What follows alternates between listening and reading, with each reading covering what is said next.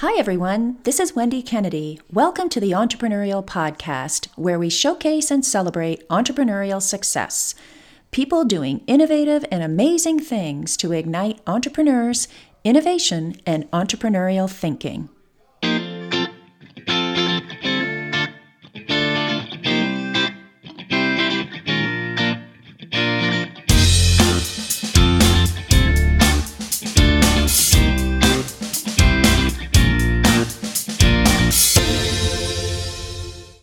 Hi, everyone. Thanks for joining me for another episode of the Entrepreneurial Podcast. Today, we zoom in on the world of business incubation and what it takes to support entrepreneurs with ideas and turn them into high-impact companies. And there's no one more qualified on this topic than Mark Long, who directs one of the top biotech incubators in the world, the Sid Martin Biotech Institute at the University of Florida in Gainesville. Mark also oversees incubation for the Hub at UF, a 100,000 square foot mixed-use incubator. Mark and I sat down together for a great conversation about things he's passionate about in the world of incubation.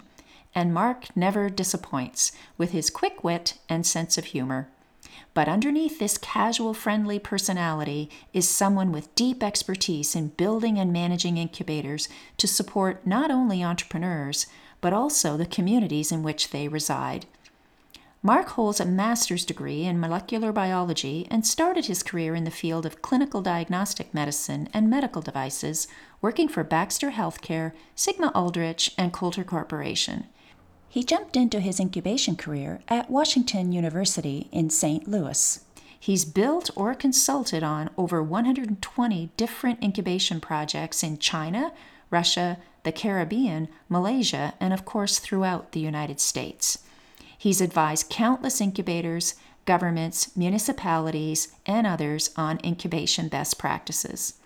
In 2014, Mark received the NBIA President's Award for Lifetime Achievement in Business Incubation, and in 2017, the Sid Martin Biotech Institute was awarded Global Incubator of the Year.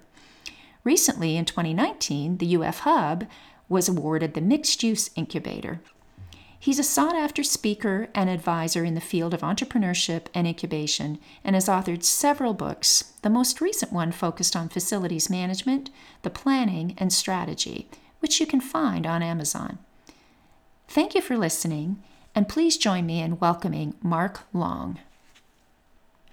Mark, welcome. It's great to have you at the entrepreneurial table. It's been a while trying to kind of get into your calendar so that we could share a conversation. So welcome to the table. Thank you so much, Wendy. It's a pleasure to be here. Great. So we're just going to jump right in here. I think people will be really keen to hear your story and hear your perspectives. I mentioned in the intro that you're the Director of Incubation Services for UF Innovate at the University of Florida, wearing many hats.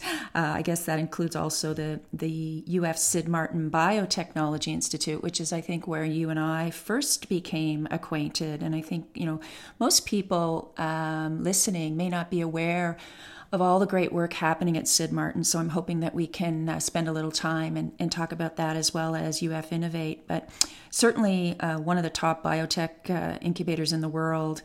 And you're also managing incubation services in a 100,000 square foot mixed use incubator, maybe in your spare time, I guess. Yeah, pretty much. Yeah. So there'll be people listening to our conversation today that will be new to the incubation space. So maybe just tell us a little bit about your story of how you got to where you are today. Sure, Wendy. Well, I was born in a small cabin, and no, I'm just kidding.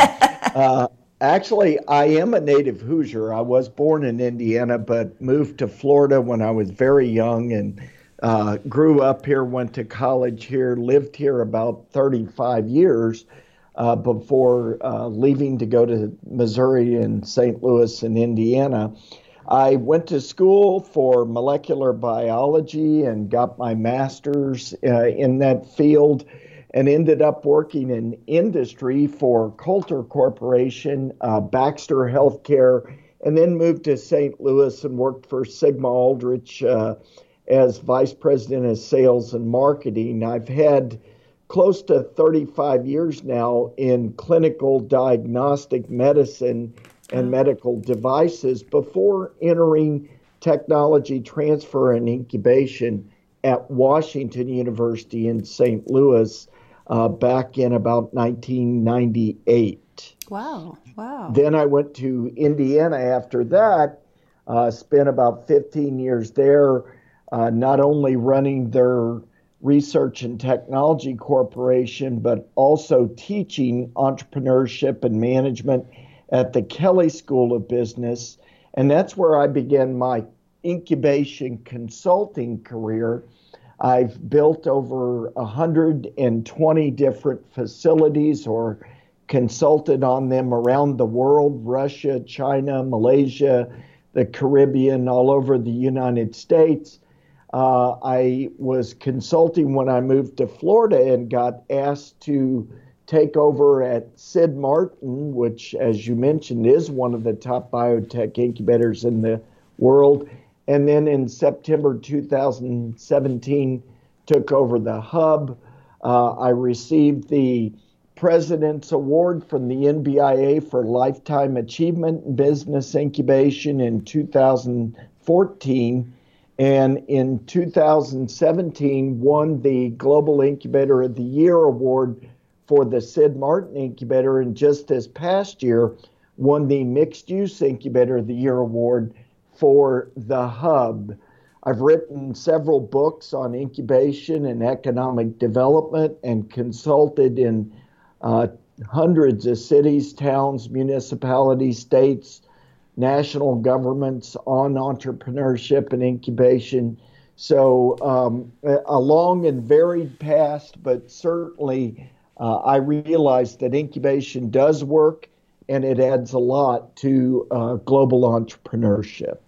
Well, and this is why I was so excited to have this conversation with you, because just that extensive background and also a global background in looking at, and interesting to me too, which I didn't know until recently, is the depth of experience that you had on the private sector side in the medical and diagnostics area. So you can actually, we're going to have a great conversation here because we can contrast between things that happen in the industry and as well on the side of incubation and university research parks. So this is going to be a rich one, folks. So buckle in for a great conversation. So when I asked you to join me for this conversation, first of all, you jumped right in, so I appreciate that. And you talked a lot in your response back to me about, things that you're really passionate about. And you were kind enough to kind of structure it and organize it in a very methodical way, which was great for me. But you really centered on, 4 topics that you're passionate about. And I thought what we might do is just chat about these and just go back and forth a little bit, and I can kind of ask my naive questions, being a relative newcomer, only 15 years in the playing in the incubation world, and we'll go back and forth and see what kind of comes from this. How's that? That sounds terrific, Wendy. Okay.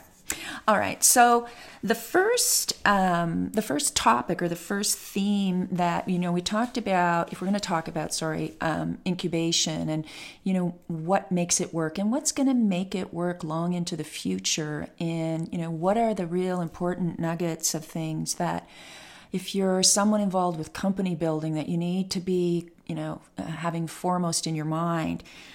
One of the things that you said is it's all about recruitment. It's recruiting the right clients to the incubator. So first, let me ask you, why do you put recruitment, kind of all the things you could talk about with your extensive background, you put that almost at the top of the list. So talk to us a little bit about why is recruitment so important?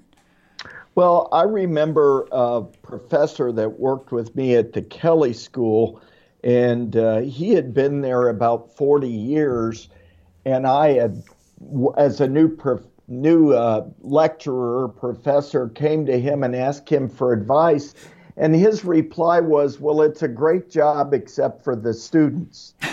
and that was confusing to me because that was the sole purpose of the job. And I think incubation is the same way. If you don't have clients, you don't have an incubator. You have to have good clients, quality clients, to really achieve the main goal of incubation, which is to create churn, produce graduates, the J word, make more jobs, and enhance and enrich economic development in the area you're serving. Mm-hmm. Mm-hmm. So that's key to me. That's getting the right clients, and the best clients is what's going to make the difference in your program. And I think that that's a loaded topic, at least in my experience itself, is finding quality clients. And that word quality really kind of is the anchor point to the whole conversation is how do you find the right clients? Yes, and I think there's a couple of factors in there in particular. One of them is admitting up front that you're not the expert in everything. I certainly know molecular biology, clinical diagnostics, medical devices enough to be dangerous, but I am not an IT guy. I am not an engineer. I recruit an excellent advisory board of anywhere between 11 and 15 people, and even then still bring in subject matter experts to look at applicants to say this is good engineering, this is good science, this is good medicine. They can help me decide if the technical aspect is there. I also bring in quality entrepreneurs, serial entrepreneurs, successful business people to look at the business model. I think number one in finding clients is understanding that you're not going to know everything and you're not going to be able to screen everybody. So bring in some experts and some specialists to help you with that. Mm-hmm. Mm-hmm. And so that's the science factor, right? Which is an important one, is, just the efficacy of the science, the validity of the claims, it's kind of the nuts and bolts around the idea. Talk a little bit about the people factor, the scientist that comes through the door and says, I have this wonderful idea, and really brisks at the idea of having to think about it in terms other than the science. Absolutely. I think I have several sayings. One of my favorite ones that everybody quotes often is it's called an incubator and not a microwave for a reason. It's not business microwave. It's a business incubator. It takes time. And as far as the people factor, I have another saying that people quote as well, which is affability is more important than ability. The ability to get along with people, the ability to take advice, the ability to understand and admit when you don't know something and seek out the right answer from the right people. When you have a small company of 5 people, and you have one bad apple, it ruins the whole company. When you have 5,000 people, it's not such a big deal, and you can deal with it, and you can do retraining and repurposing, all kinds of things. But in a small company, particularly with the founders, they have to have an attitude of acceptance. They have to have that, I'm willing to work with you and allow you to work with me to make this a success factor. Mm-hmm, mm-hmm. I sometimes call that the coachability quotient. Very well said. Absolutely. Yeah, I think it's, and I think that gets to the heart of building sustainable startups, sustainable companies that can grow and, as you said earlier, produce graduates and make an economic impact. Is at their roots. Do they have that DNA that says they're willing to be, they're willing to learn new things and they're willing to be coached down that path, right? Right. We sometimes laughingly refer to them as GMOs, genetically modified organizations, because they need to be able to incorporate into their DNA outside advisement, outside direction, mentoring, education, all of the programs we provide for them to help them achieve success. Mm-hmm. Mm-hmm.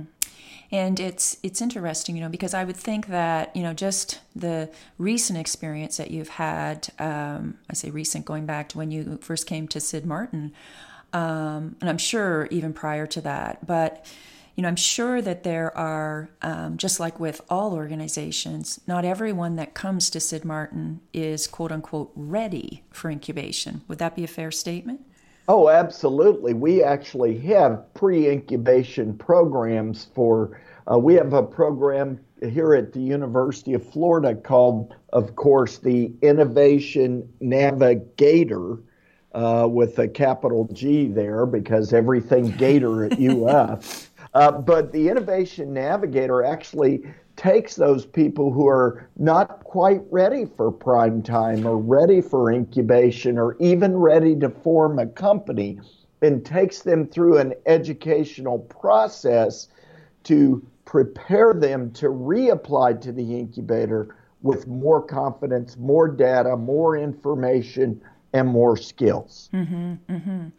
And I think this is something we should just talk about for a couple of minutes because, when we talk about universities and we talk about these research parks at large universities like the University of Florida, I think many people would have the impression that, clients are just pouring in.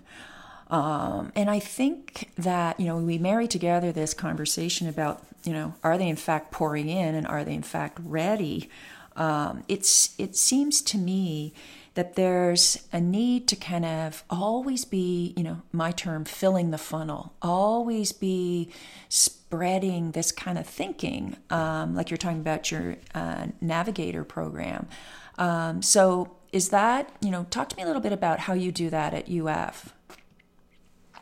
I think there is a widespread misconception that at a major university, how you run the incubators, just sit at your desk and watch the companies roll in. As a matter of fact, less than 50% of the companies in the incubators here are direct technologies licensed out of the University of Florida, which is certainly UF is a big attraction. The research enterprise here, which is approaching $1 billion in funded research, the amenities here of the instrumentation laboratory, the animal facilities, the preclinical and clinical facilities, all of that enterprise is a great attraction factor. But in fact, even though the university provides a lot for us and sponsors our incubators and helps us with major maintenance issues and things, people still come to the incubator because of the reputation of the incubator in the end, not only the reputation of the university and the ability to work with faculty and instrumentation and everything, but it's the reputation the incubator has of success, helping companies, graduating solid graduates, and assisting people with just about anything they need. True. And, the whole concept about, that you touch on indirectly is that whole concept of the importance of the ecosystem and the importance of the relationships in the community and, building credibility with the community, right? Absolutely. The community, of course, is looking for different things, and that's one of the things in our metrics we have to be aware of. Community political leaders are looking for jobs, jobs, jobs. People that invest are looking for other investors and evidence of investment being made in your companies and evidence of follow-on investors being around. And the university is looking at you taking care of faculty and making faculty happy and creating companies out of faculty. So you have to consider all that in your metrics and in your operational plan for success. Yeah, and just trying to balance those two sometimes opposing philosophies, just in terms of the way that industry thinks and the timelines and the way that the university measures and, as you say, keeping faculty motivated and grad students and postdocs, et cetera. So it's a delicate bridge to walk. Absolutely. Know your audience, know what they want and how to get it to them. Yeah. That's a great summary point. You talk about industry and you talk about the community, and it brings us to our next theme, which is, show me the money, right? It's a big topic, I think, for all of us in the company building arena is, talking about the world of finding funders and finding investment and building those networks. So I know this was a theme that you were really passionate about as well. So you just want to kind of jump in on this one? Absolutely. It's always about the money. If you don't have money, you can't grow your company. You can't do research. You can't hire employees. You can't advance your dreams. So whenever anybody says, well, it's not just about the money, that's true, but that makes a major piece of the pie. You can't bake the pie unless you've got flour and yeast and filling and everything else, and all those things take money. So definitely, I think some people feel there's an undue focus on the money, but how do you grow companies without it? Mm-hmm. You've got to have that investment capital, pre-seed, seed, follow-on funding, Series A, on and on and on.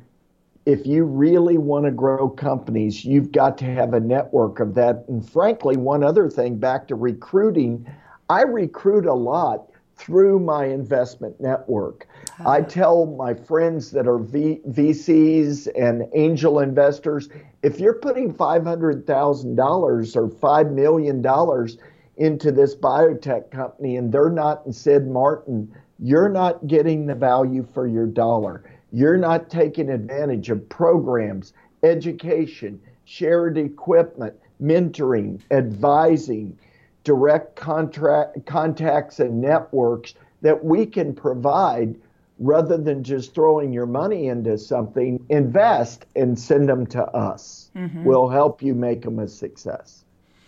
So if I was to, play devil's advocate here for a minute, which, I occasionally do from time to time, I would say, but if I'm a small incubator in a rural part of America, what are my chances of building companies if I don't, have this kind of network of funders available to me? Like, what would you advise them? What do they do? I try to encourage rural programs, and I've built a lot of rural incubators, to do three things. One is to try to build up a local or regional angel network, small as 20 individuals that put in $2,000 apiece. Mm. It's a start and it gets attention. Take advantage of SBA funding and what the SBA has to offer. We're actually having a program here in the next couple of weeks. And Gainesville, by the way, is not exactly a large metropolis. I mean, it's about 200,000 people. But the economic development lender for the Small Business Administration's Community Advantage Loans is going to be here. And let me tell you, we have her booked up with appointments all day, every day. So I think there are SBA and federal programs and SBIRs and other things for companies to take advantage of. And in addition, you need to let people know. You don't have to be located in Silicon Valley to maybe have the next big thing. You could be located in North Dakota. You could be located in Wisconsin. You could be located in Gainesville or one of the surrounding communities. You need to let people know what you've got. Establish a network. Get out there and talk to VCs. Go to state meetings, national meetings, the Angel Capital Association. Go there and let people know I may be in a small town, but I've got somebody that's got a tremendously promising idea that you need to take a look at. And that's great advice. Those are great practical suggestions for people that, I don't necessarily want to single out small rural incubators. I think it's for anyone that, you could be in San Antonio. I think it's something that we always should be thinking about is how do we not only build a network of mentors and advisors for our entrepreneurs, but how do we build a network of investment options for people to be able to tap into? Because I think that's the value add, again, that the incubator offers, right?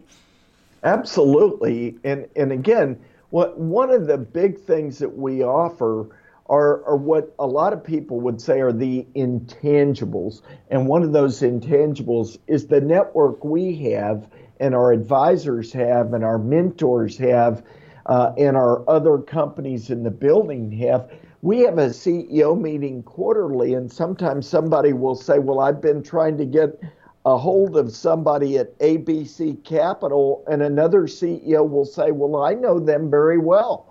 They've funded our company. So that expansive network is a huge advantage of incubation. Building a community is the only way to really be successful. Yeah, and I think that's a really great takeaway from this conversation for all of us, which is the job is never done. I mean, you can always be expanding that investment network. I love the idea, by the way, of $2,000 a person, times 10, 20 people, and how that can actually just start to build that platform, because that's a very small nominal amount. And like you, I firmly believe that in every single community, there are people that want to, make investments. There are people who want to be able to, either for their own personal interest of supporting local companies or purely as an investment vehicle. But, so a small amount like that can make a profound impact in the way that you can start to build that investment, culture, that angel network culture in a community that might not have had it up to that point. No question about it, Wendy. When I talk to people in the incubation industry about, their own budgets and their own dollars and getting sponsors, the first question I ask them is, in reality, how many Fortune 500 companies do you have in your town? And 9 times out of 10, the answer is 0. We don't have any. And I said, well, how many businesses do you have just in general? Barbershops, beauty salons, auto repair shops, under 50 people. And they will say, well, hundreds of them. And my question is, don't all those people want to support more jobs, more new companies, more opportunities for their children to stay local? Go out and ask for $500 a piece for them. If you get 100 people to give you $500, it's actually easier than going out and getting one person to give you $50,000. Yeah, absolutely. And, when we were at the NBIA conference recently, one of the presentations that I listened to was it was exciting to listen to this presentation because it talked about the, a new approach to setting up a funding, an investment arm. The company was Annie Capital, and it was a venture funding model in rural North and South Dakota. And I think it just points to this fact that there are entrepreneurial people, even in the investment world, that are looking to set up alternative funding instruments and helping in some of these states where there's a gap or where it's non-existent. So that was really exciting, just to see that's something that's popped up in, to serve that particular part of the country. So absolutely, that's the way to go. Yeah, absolutely. So let's talk a little bit, let's just shift gears here a little bit, and let's just talk about another theme, which is retention. And just kind of circle back to recruitment and retention, assuming we have companies that we can fund and we've recruited them and that they can start to, move forward and move the ideas closer to market. Retention's a theme that you put on the table as being something that you're passionate about as well. So, it's not, I've heard you say it's not just about having a nice building. That's not what builds retention with clients. So do you want to kind of jump off on that one? Sure. Retention is almost like inviting your relatives over for a vacation. You want them to stay, but not too long. People need a sense of place. They need a sense of continuity and stability, and they love coming to a place that is more than just a building and a desk and a chair and nice lighting. They want an awesome entrepreneurial environment. They want an environment where they feel like they're stimulated, they gain knowledge, they gain capability, they're building their network, they're getting the right advice, they're getting the right education.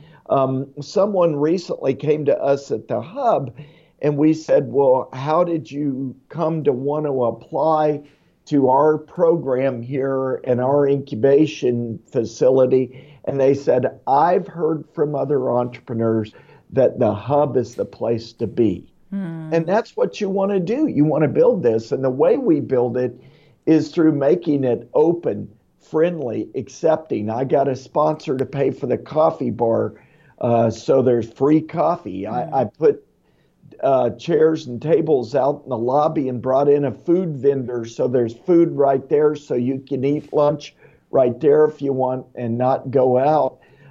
I have an appropriate number of programs, but not too many. I've been to incubators that have 3 to 4 1 or 2 hour programs a week. And, these gals and guys are trying to build companies out there. They're not trying to just go to school. Mm-hmm. They need time to work on their own company. They need drop-ins. They need you to have an open door policy so they can drop in and say, Mark, I've got a problem. Can you help me with it? So retention is a big thing because you don't want to just build a place where it's a revolving door. You want people to stay there an appropriate amount of time. You want people to get the head start that they need to get, because in the end, you're trying to recruit them, retain them for an appropriate amount of time to get on their feet, and then remove them out into the community so that you are giving them that jump start that they need, that head start, so that they're not going to move out and fail or not want to move out at all. Mm-hmm. Mm-hmm. And I have a couple of thoughts. I've had some people tell me that the problem for them in their incubator is not retention, it's getting them to leave. And so they say that it's like the relatives, they just want to stay. It's a comfortable environment. So how do you deal with that? I mean, what do you think's happening there whenever the clients are just kind of, they've set up home and they're comfortable and they just want to stay there? To me, it's a combination, Wendy, of the firm and the flexible. My parents were that way. There were some things they were flexible about, if I was, 30 minutes late or something like that, or I forgot to call them or something. But there were some things they were very firm about. You didn't take Dad's car without asking. That was the death penalty. So there's the same approach is appropriate for clients. You cannot take up more than 10% of my available space for lease. So if I have 54,000 square foot of leasable space in a 75,000 square foot building, then when you get up to where you want more than 5,000 square foot, you should move on. When you're profitable for more than 18 months because you have a product on the market and you're selling and you're making more money than you're spending, you should move on.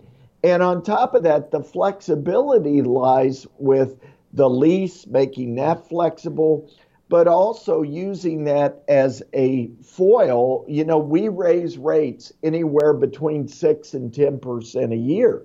Well, it can get so expensive that clients need to move because it's not financially viable for them to stay in.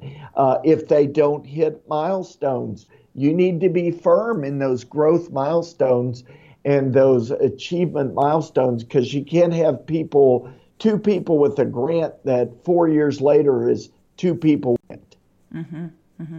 And you just hit on something there at the end that I'm certainly passionate about, which is just, I think that when clients are growth oriented, they're going to leave. They're going to be looking to add employees, and they're going to be, that's the whole name of the game, right? Is to get out and build a company. And I think it comes back to recruitment, because if you've got the right horses in the barn, they're going to perform, and they're going to respond well, as you say, to growth milestones and achievement milestones. So, it comes back to that, starting with the right players. And you have this whole set of behaviors then that come along with that, where they're quite comfortable to actually move out. I think that when I think back to this comment that was made to me, it's been made to me several times about they don't want to leave. I think it also comes back to it comes back to founders, and the founders in very early stage companies. And also, we think to the types of founders that you and I see in our day-to-day work, which are, physicians, clinicians, faculty members in the biomed. It's deep science, and for many of them, it's their first time building a startup. And having the companionship of a peer network of other founders can be, pretty enticing to want people to stay, right? It can be, but that can also work for you in that, over my 20 plus years in incubation, I've discovered that the people that want to stay are the people that are not growing, not advancing, not doing the things they should, and their colleagues who are doing those things are the. So I think you can put that up as kind of an example of, hey, look, Mr. or Ms. Founder, your colleagues here are moving up and out. That's the general idea. Yeah. Yeah. And I think, it comes to our at least our final theme that we were going to talk about today, which was just helping them to build their knowledge and their capabilities. And I think that's part of the mandate in an incubator, right, is to get them ready for prime time, get them ready to function as a fully viable company, and help them to understand, training never kind of stops in terms of developing your knowledge, but, to really get them started in those early days. And I think, at least I think if I remember correctly, you think similar to that, but you also have a little bit of a different definition of knowledge. I think you said it comes in two forms, right? Absolutely. Certainly, every incubator has formal education programs. We use, of course, So What, Who Cares, Why You. We use Lean Model Canvas. We use some HR consultants and their programs to talk about hiring, firing, interviewing, selecting. We use a local accounting firm to go over taxes and how to construct a P&L and how to keep a balance sheet and how to create a budget. We have local law firms that come in and talk about intellectual property, patents, copyrights, trademark, internet, sites, and so on and so forth. And those are formal programs that we have at least one a month, one required and one optional, usually one or two a month. But a bigger portion of knowledge comes from network. Mm-hmm. We have a tremendous networking event every month. It's called the Third Thursday at the Hub from 4 to 6:30, 7 o'clock p.m., where we have free beverages and free snacks and no formal program, but yet just networking, just meeting your colleagues. And it's not just for our clients, it's from entrepreneurs from all over North Central Florida.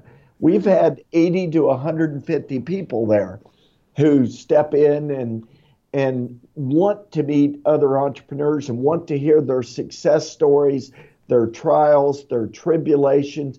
I think this helps scientists and engineers and other people who traditionally don't do this type of camaraderie thing over that edge of I'm automatically meeting new people by being in the hub, and they have really good experiences that I can learn from.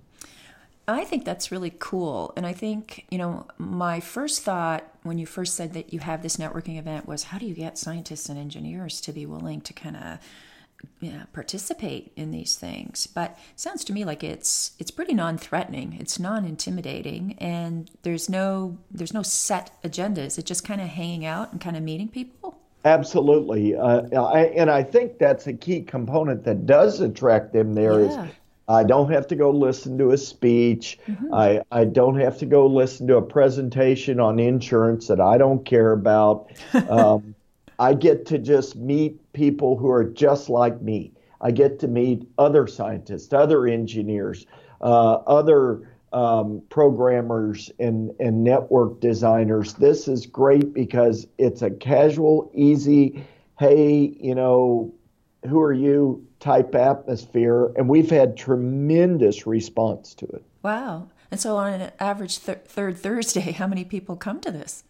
I'd say it varies anywhere from probably 80 to 120, wow. Something like that.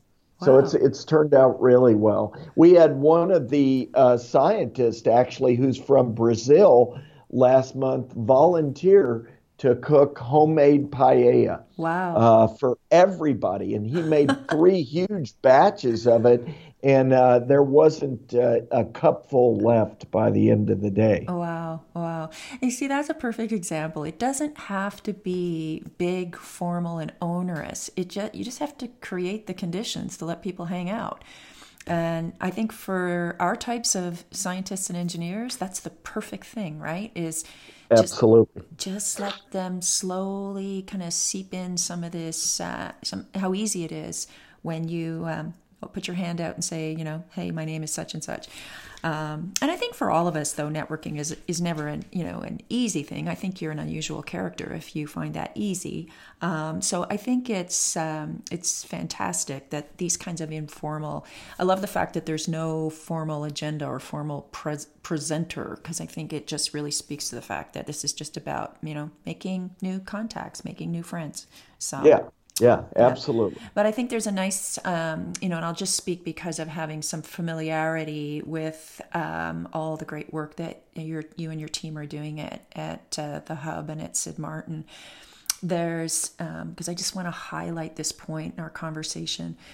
You have made a profound impact on the culture there in a very short amount of time, in 2 years.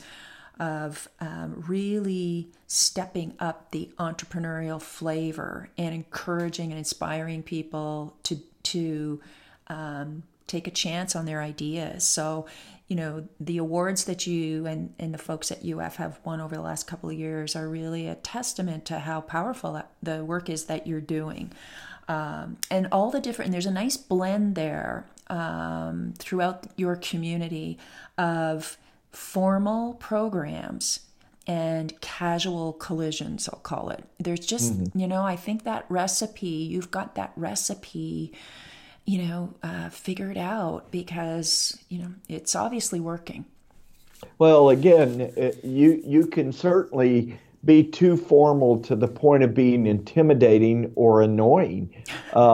We require everybody to turn in a P&L statement every quarter. We give them the format for it. It's simple, but it lets them know that we're watching you, but we're here to help you if you have problems. Mm-hmm. We have a tremendously active mentor and advisor board.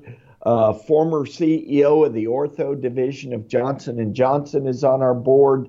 We have attorneys on our board. We have accounting people on our board. We have very successful IT entrepreneurs.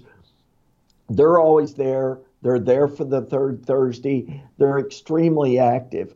I think coming into a new area, my first task was getting buy-in from the entrepreneurial community into what I was selling. And the way to do that, again, was being the appropriate mix of formal and informal, but more than that, being open door, being welcoming, I want the local Chamber of Commerce to have their meetings here.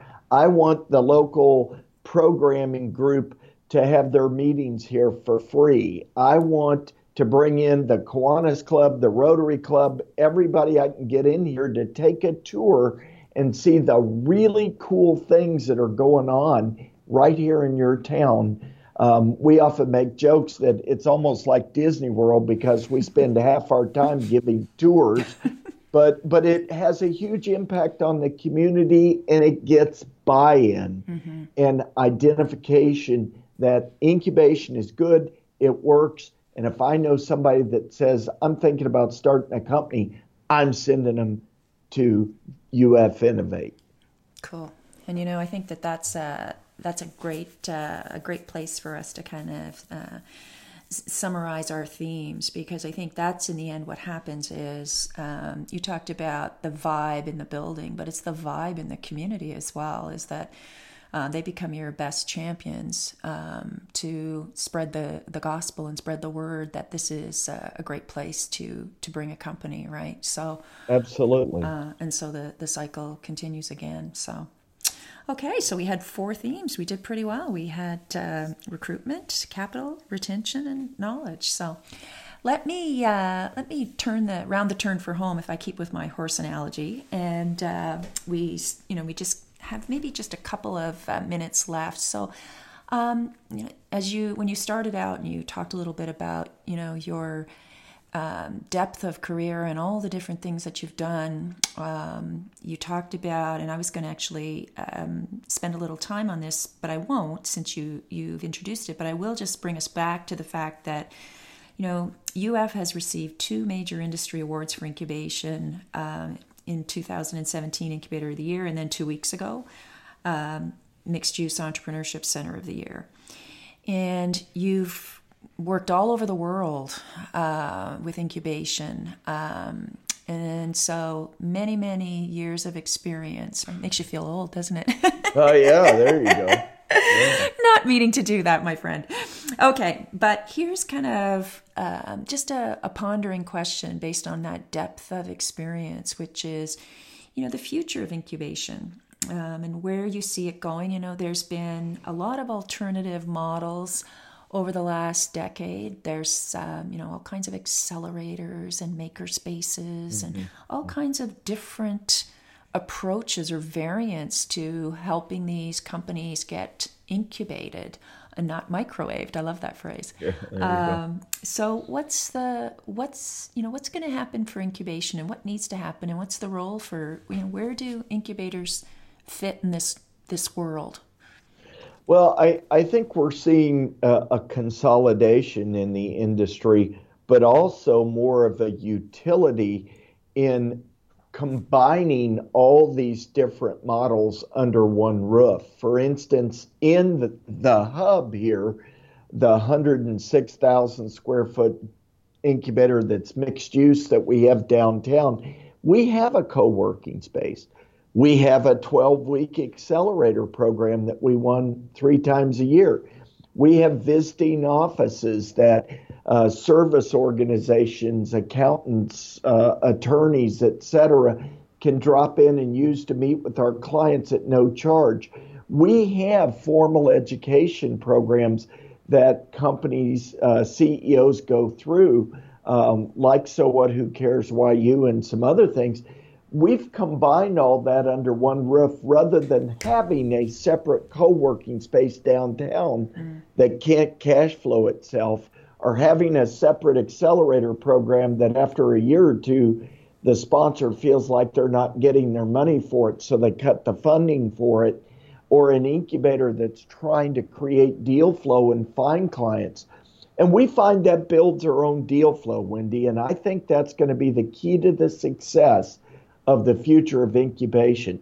Taking people that have an idea and putting them into a co-working space and running them through an educational program. Taking people that have an idea and a product or a service and running them through a 12-week accelerator program.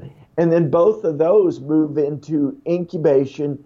They spend a few years there maturing, growing, creating their network, and then they graduate and create that churn in the community that you serve. So I see consolidation. I see more utility by using everything at your command. And I see more churn development of getting companies to come through, graduate, and spawn other companies, spin-offs from larger corporations, serial entrepreneurs. That's going to be the key to success for the future. Okay, well, lots to think about, lots of great takeaways. So first, that kind of brings us to our close. I want to thank you, Mark. It's been such a pleasure. And I especially want to thank you for being so open and offering of all kinds of, best practices and tips and techniques. I think for people listening to our conversation, they certainly have a wealth of things that they can draw on from the conversation to actually, build success, not only if you have an incubator, just in company building in general. I think certainly one of the big takeaways for me as I listen to you talk about the success of the companies and what it takes to breed an entrepreneurial community is just really having that nice, rich balance between that structured yet unstructured. Having programs, but having the ability and flexibility to let people kind of find their own sub-community inside. And really that nice balance between staying out of their way, but also giving them the knowledge and skills to grow. So, I think if there's one thing for me that resonates very highly amongst the many things we talked about, I think that's certainly a big one for me. So I want to thank you immensely again. It's been a great conversation, and I look forward to our next one. Thank you so much, Wendy, and thanks for all you do for the entrepreneurial community. Oh, well, my pleasure. If you'd like to connect with Mark, you can find him on LinkedIn at Mark S. Long, and his latest book, Facilities Management for Incubators, is available on Amazon. So until next time, enjoy your entrepreneurial journey.